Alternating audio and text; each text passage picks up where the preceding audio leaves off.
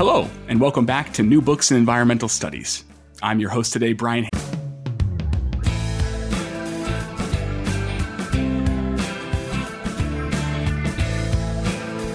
Hello, and welcome back to New Books in Environmental Studies. I'm your host today, Brian Hamilton, and I'm joined by Urmi Engineer Willoughby, Assistant Professor of History at Murray State University and author of the book Yellow Fever, Race, and Ecology in 19th Century New Orleans. It was published in December by LSU Press. Urmi Engineer Willoughby, welcome to the show. Hi, thank you. Thank you for having me. Urmi, I wonder if we could start with you telling our listeners about your background and what led you to become a professional historian. Well, my background, right at the moment, I'm an assistant professor at Murray State University. I started here about 3 years ago, and I completed my graduate training at UC Santa Cruz. I'm a historian of disease ecology and medicine, and I look at histories of disease and the environment from a global perspective.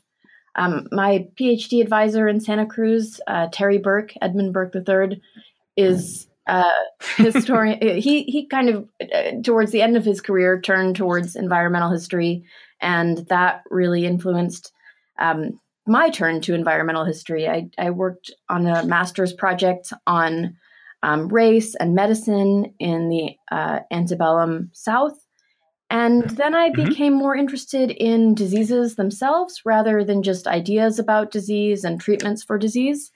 And to try to hone in on a specific project for my dissertation, I wanted to pick one disease in one location and then use it as a focus for studying larger trends in ecological and epidemiological history. So I picked yellow fever in New Orleans because it seemed like a really rich area for research. Yeah, that's great. And it certainly turned out to be so. Well, your book is it's just fascinating. And there are a couple things specifically about how you put it together sort of technically that I especially admire about it.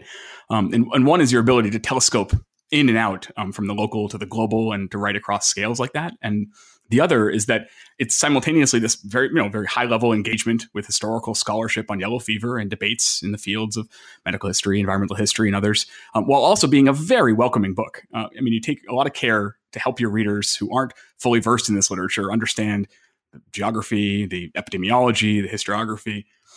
So I was hoping that we could start with you helping us get some of those basics down. And if we want to understand yellow fever in the 19th century South, what do we first have to understand about the disease and its sort of long history in the Atlantic world? Hard to know exactly where to start with that question.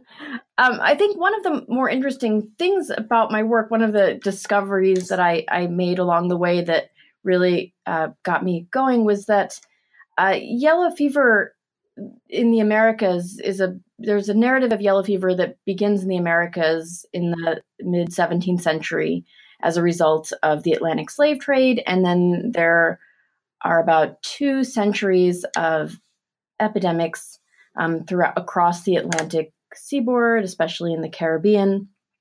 And the story of the origins of yellow fever in West Africa are a bit muddier. Mm-hmm. So what I found is that the earliest records of yellow fever in West Africa come from the mid 18th century, and the book starts out with my exploration into why there's that gap and how we can trace the history of yellow fever's move from Africa to the Americas, even though there was more than a century of epidemics in the Americas before it was recorded in West Africa. Yeah, I thought that was really fascinating. Someone that doesn't know this history all that well is that there's, it's really less revealing to say that yellow fever came from Africa than to say that, like as you do in chapter 2, that yellow fever epidemics really came out of sugar plantations, and that's more. Is that right? Is that a better way to think about it as a shorthand? That is, certainly. And, to try to map out, in my book, I tried to include quite a few maps to illustrate the rise of yellow fever in certain locations at different points in time. Mm-hmm. So I think that just that history of its origins and then the era of epidemics in the late 18th and 19th centuries is an important aspect of yellow fever to understand before looking at the kind of nitty-gritty of the cycles of transmission. So there are 3 different cycles of transmission for yellow fever, and urban or epidemic yellow fever is the form of yellow fever that was most prominent in the Atlantic world, and that form of yellow fever is present in cities and spread by the Aedes aegypti mosquito. Mm-hmm. And it differs from the sylvan or jungle cycle of yellow fever that is transmitted between wild mosquitoes in forested regions and non-human primates, monkeys, in the tropics of West Africa, Central West Africa, and in the Americas later on. And then the third transmission cycle is an intermediate cycle. Sometimes it's called the savanna cycle, of yellow fever jumping the species barrier from non-human primates to humans. And there are a whole variety of mosquitoes that can transmit the yellow fever virus. And in the intermediate cycle, there would be a combination of Aedes aegypti and then other wild tree-holed mosquitoes as well. Yeah, why was it, do you think, that sugar plantations became such fruitful places for the origins of these epidemics? Well, sugar plantations, and this is something that has been studied by other Caribbeanists, and notably John McNeill in his book Mosquito Empires. But there is a connection between sugar plantations and the emergence of yellow fever epidemics because of various environmental changes that sugar plantations required. Clearing the land, and clearing forests to build plantations is the first thing, which ends up creating new niches for Aedes aegypti mosquitoes that breed mainly in man-made containers and clay pots. So by deforesting large regions and eliminating bird and bat species that feed on mosquitoes, and also by physically creating new places for Aedes aegypti to breed in cisterns and in all of the debris from sugar plantations, these areas became thriving environments for Aedes aegypti in the Caribbean and then also in New Orleans. And a final factor might be that male Aedes aegypti mosquitoes would feed on sucrose, right, while female Aedes aegypti mosquitoes fed on sucrose, but also on human blood. But the presence of sugar cane and bagasse and sugar syrup on plantations might have also increased the lifespan and attracted more mosquitoes. Yeah, that's fascinating.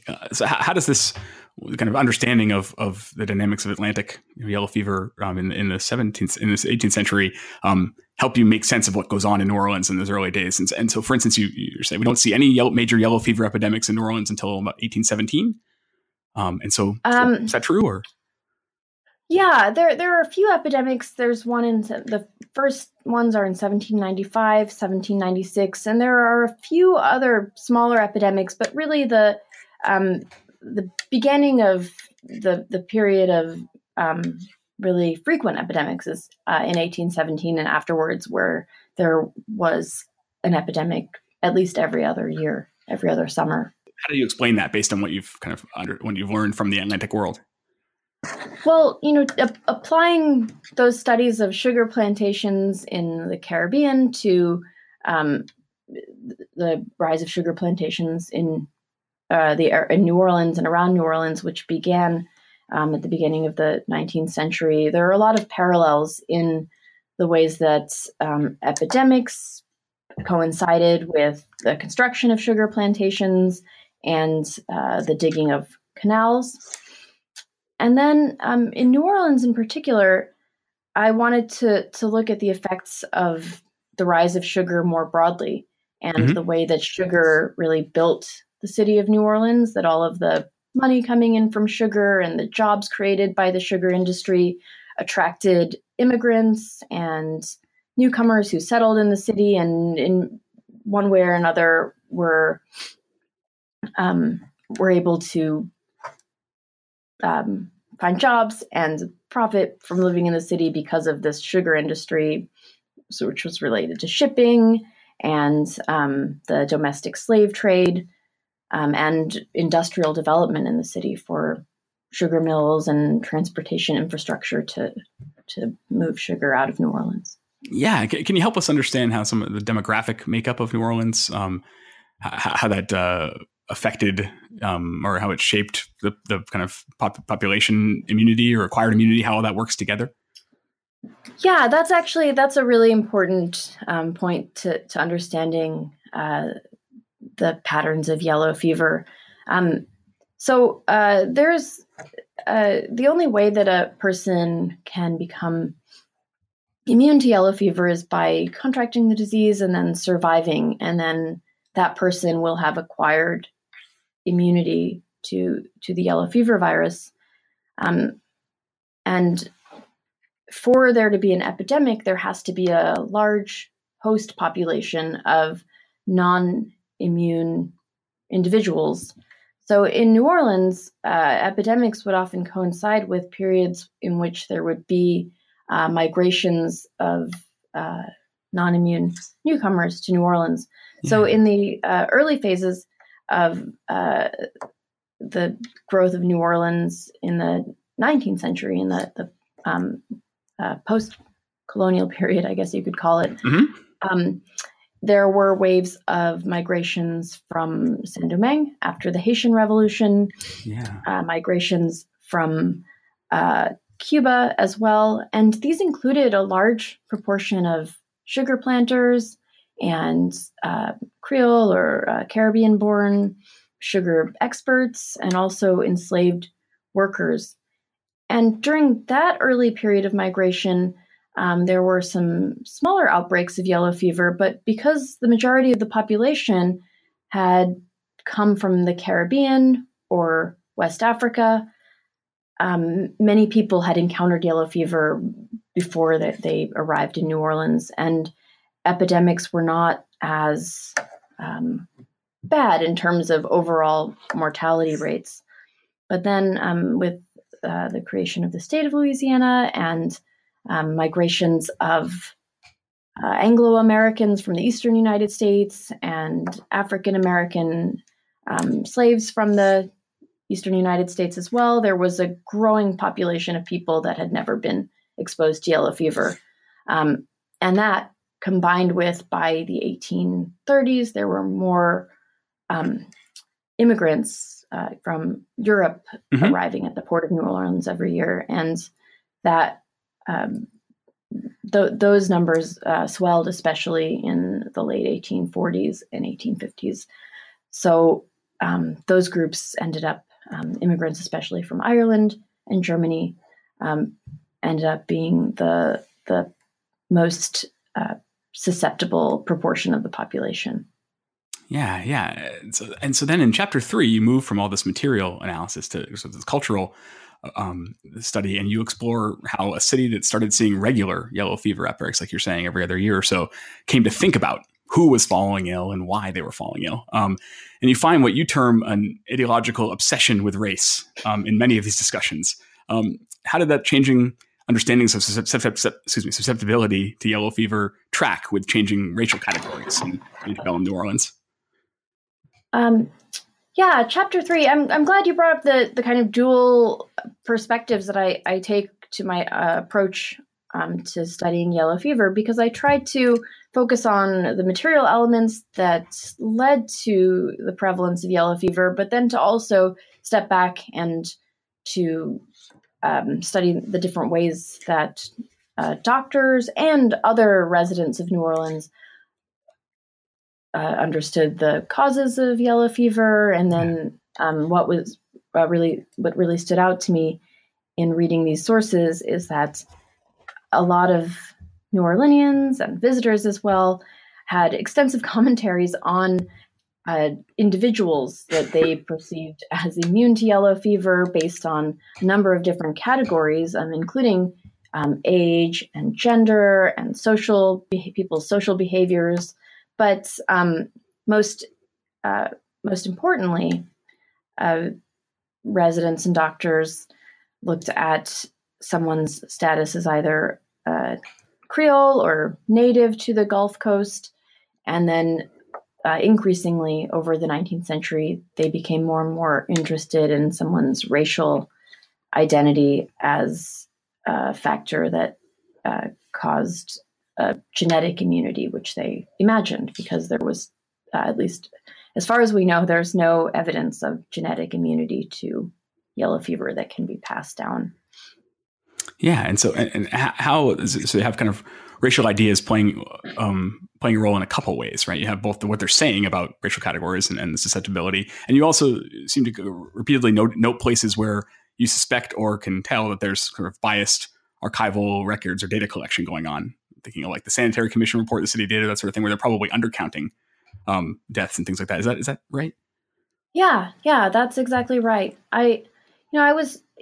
It's so common in records, and especially in the conclusions of doctors and other medical reports, that there is a perceived and observed difference in the victims of yellow fever, in that people who were described in these records as white were more susceptible to yellow fever, and there was a greater proportion of white victims, and then people who were described as people of color or colored individuals there were fewer of them in the records, and physicians made claims that, things like, even if people of color contracted yellow fever, they would be more likely to survive, or that mixed race individuals were more likely to survive than whites, and that's, and they use these terms like pure-blooded people of African descent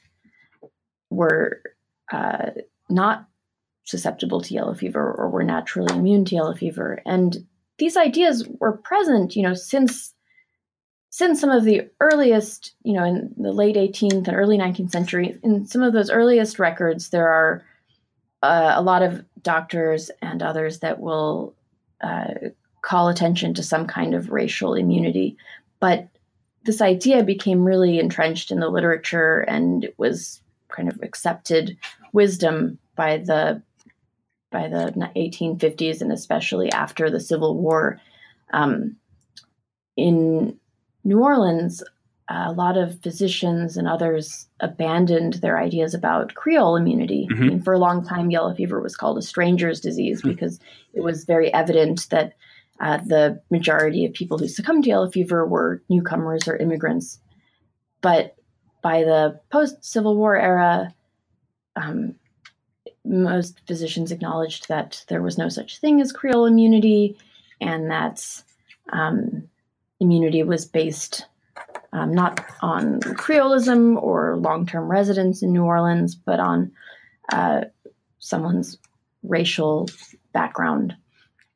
Yeah. So it's interesting to see how a lot of these doctors and other kind of public health board officials looked at data and still came to this conclusion, even if they were simultaneously recording many victims who were not white. So in this chapter, I tried to hypothesize about why there were so many why non-white victims are not represented in those records. It does seem like there was some undercounting, but even more importantly than that, there is also just in terms of if you were to look at the demography of New Orleanians who stayed in the city during epidemics and children who would have been likely to be exposed to the virus, those populations were often mixed Creoles, mixed race peoples, and African Americans. So the data in that sense, even based on just observations, would end up kind of privileging the counting of immigrants and who all would be labeled as white in the records. Right. Yeah, that's fascinating. So then next, in the next chapter, during the Civil War, and sort of straight until the famous massive epidemic in 1878 that really takes 5,000 people, kills 5,000 people in Memphis, famously, there are far fewer yellow fever epidemics during the war in and around New Orleans. How do you explain that?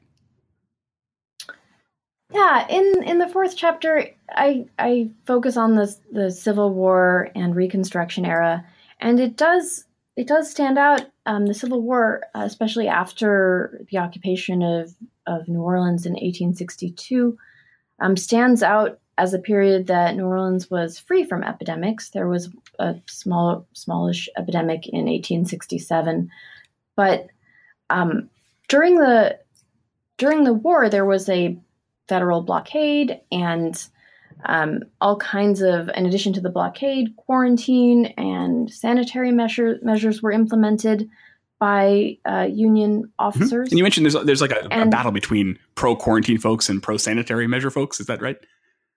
Yeah. There, that battle had been going on for a while, but in general, in New Orleans, anything that would come in the way of having expedient trade relations from New Orleans to the surrounding ports, anything that interfered with trade would be kind of problematic to members of local boards that determine public health. Sure. So there were these debates, and they've been, historians have written a lot about debates about public health, quarantine versus sanitary reforms. And, it's hard to come up with a proper conclusion about the effectiveness of either. It would seem that quarantines, and sanitation shouldn't be effective in controlling yellow fever, since the disease is spread by mosquitoes who can escape, quarantine, even if a ship is quarantined. And sanitation doesn't do much to control mosquitoes. Right. But both of these procedures would end up being somewhat effective in at least preventing the rapid transmission of yellow fever from the port to the city. Some sanitary measures, like using carbolic cleansing with carbolic acid, or the smoking out of vessels, those measures might have repelled mosquitoes, and there's some data to support that. But most of all, I would say that during the Civil War, the blockade and kind of the decline of sugar production, the prevention of illegal slave ships or slaves to appear in New Orleans, and then in general, just the stopping of traffic between the Caribbean and New Orleans is the most reasonable explanation of why yellow fever didn't cause an outbreak that many New Orleanians who were sympathetic with the Confederacy hoped would end up killing the majority of Union soldiers, like had happened during some of the conflicts in Latin America, where European soldiers died in huge numbers of yellow fever. Right. Absolutely. Well, then in chapter 5, you return to that cultural question about the entanglements of yellow fever epidemiology and ideologies of race. But now, after the war, at the time of, for instance, the 1878 epidemic, and in the decades that followed, germ theory has transformed the way people were thinking about the relationships among diseases, bodies, environments. So what did this mean for how racial difference figured into understandings of yellow fever? So after 1878, more than ever before, yellow fever researchers tried to search for a yellow fever germ, and a lot of people, with microscopic technology, identifying bacteria that caused a whole host of other diseases, it seemed like if someone studied the bile and the autopsied bodies of yellow fever victims, that they would be able to find and isolate some kind of yellow fever germ. So it took a while for researchers to start looking at mosquitoes as a potential vector of yellow fever. And in Chapter 5, I discuss how in 1881, Carlos Finlay, who was a researcher based in Cuba, he worked with the Havana Yellow Fever Commission that was sent to Cuba from the U.S. It was a federal organization designed to study yellow fever and its causes and prevention. But after this organization left Cuba, Carlos Finlay began to study the role of mosquitoes as a vector, and he wrote an article in 1881 identifying the mosquito and the mosquito as a cause of yellow fever. But for a long time, for more than 2 decades, American and other North American public health researchers didn't pay much attention to Finlay's mosquito theory. Mm. And it was after the Spanish-American War that they began studying these alternative causes. I think I might be getting into Chapter 6 a little bit. That's okay. And so how does germ theory affect how they're thinking about the racial kind of causality or relationships? Well, yeah, that's an interesting question, because in this chapter about the way that people understand race and health and the environment, I don't think there is really an explicit connection between germ theory and ideas about race. But in the epidemic of 1878, which was, as you said, the worst epidemic of yellow fever in American history, during that epidemic, there were huge numbers of African Americans in the Mississippi Valley who had yellow mm-hmm. fever. And a lot of observers wrote about how they had thought that African Americans were immune, but in this particular epidemic, they sickened and died in large proportions, similar to white communities. But what's strange is that even though they observed African American victims, in the conclusions of a lot of public health studies, they continued to believe that there must be some sort of racial immunity to yellow fever.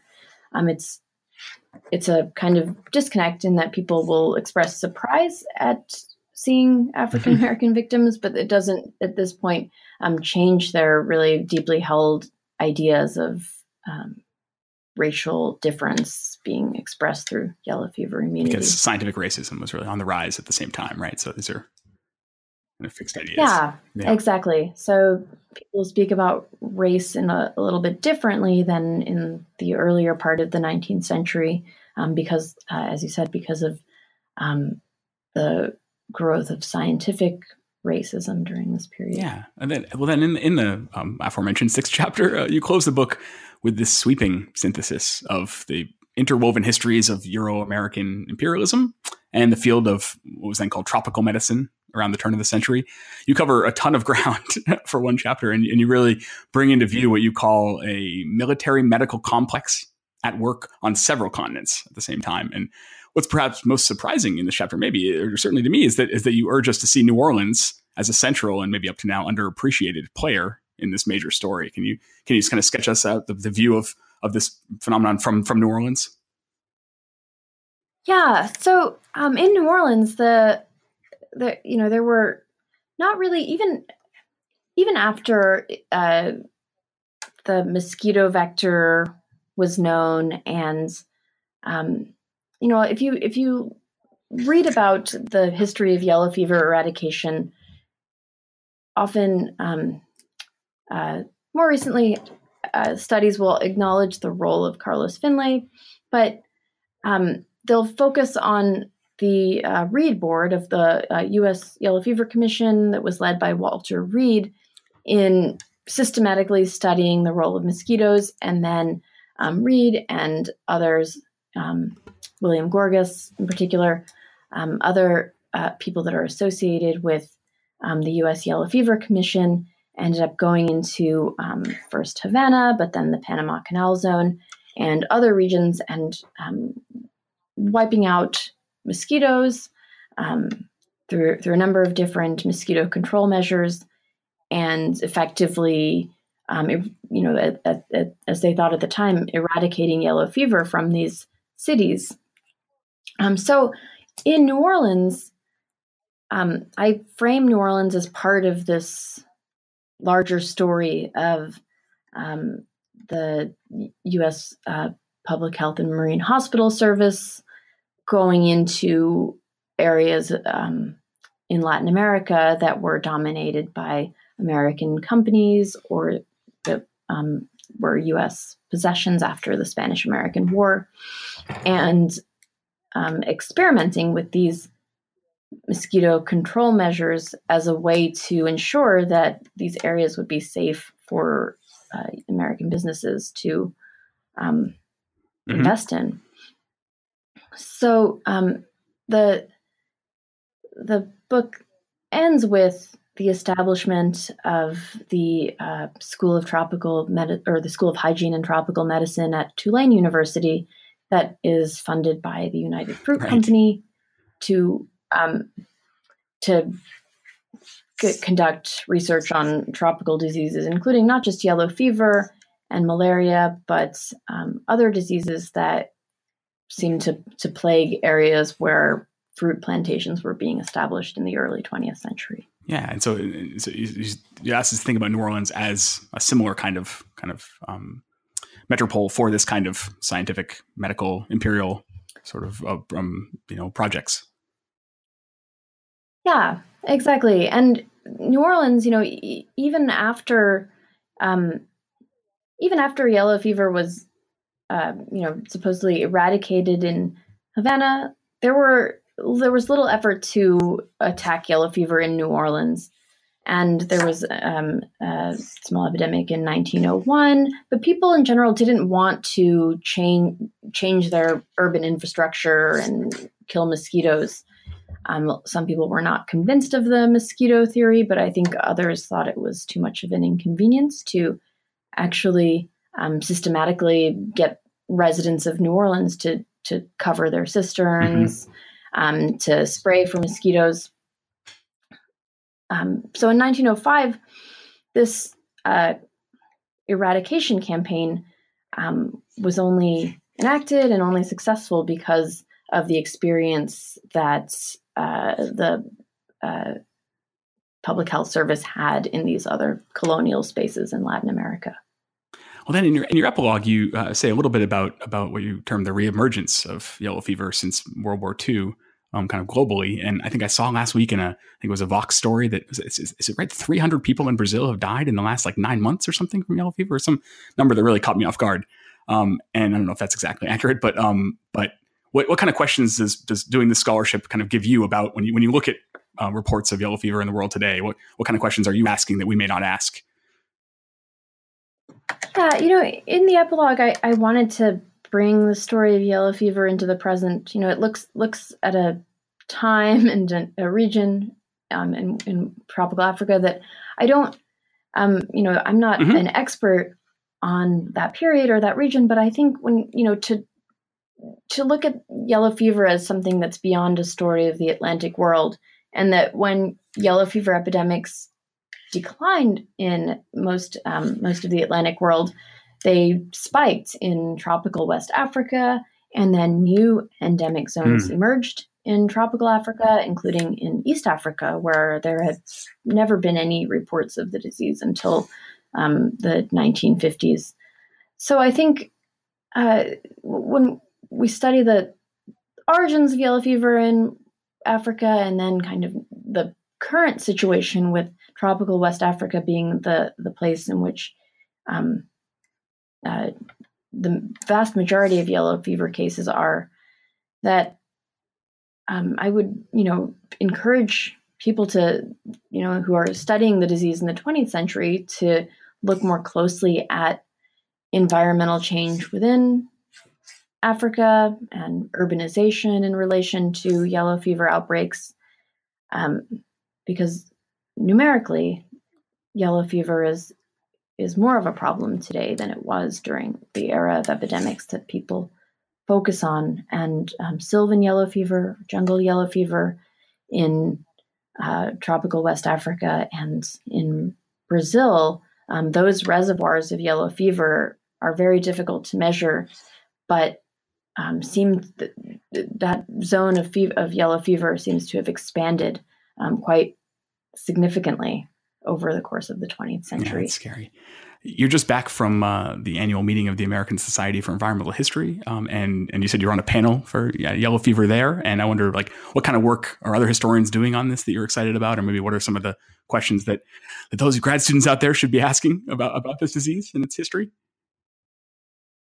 Yeah, it was a really great meeting at the ASCH this year, and I was fortunate enough to be on a panel that was focused on ideas about yellow fever immunity. And I think, especially after Mariola Espinosa published an article about debates, about historiographical and historical debates about yellow fever immunity that definitively show that yellow fever immunity is imagined and that there's no genetic immunity, that acquired immunity is reinterpreted as genetic immunity across, in history and then across different historiographies as well. So since then, it's been interesting to think of new ways of understanding the way that people conceived of immunity, and that's what the panel I was on was about. I'm looking into the ideas that people had about environments and certain regions being immune to yellow fever, rather than just looking at the immunity of individual bodies and based on their race and creolism and other factors like that.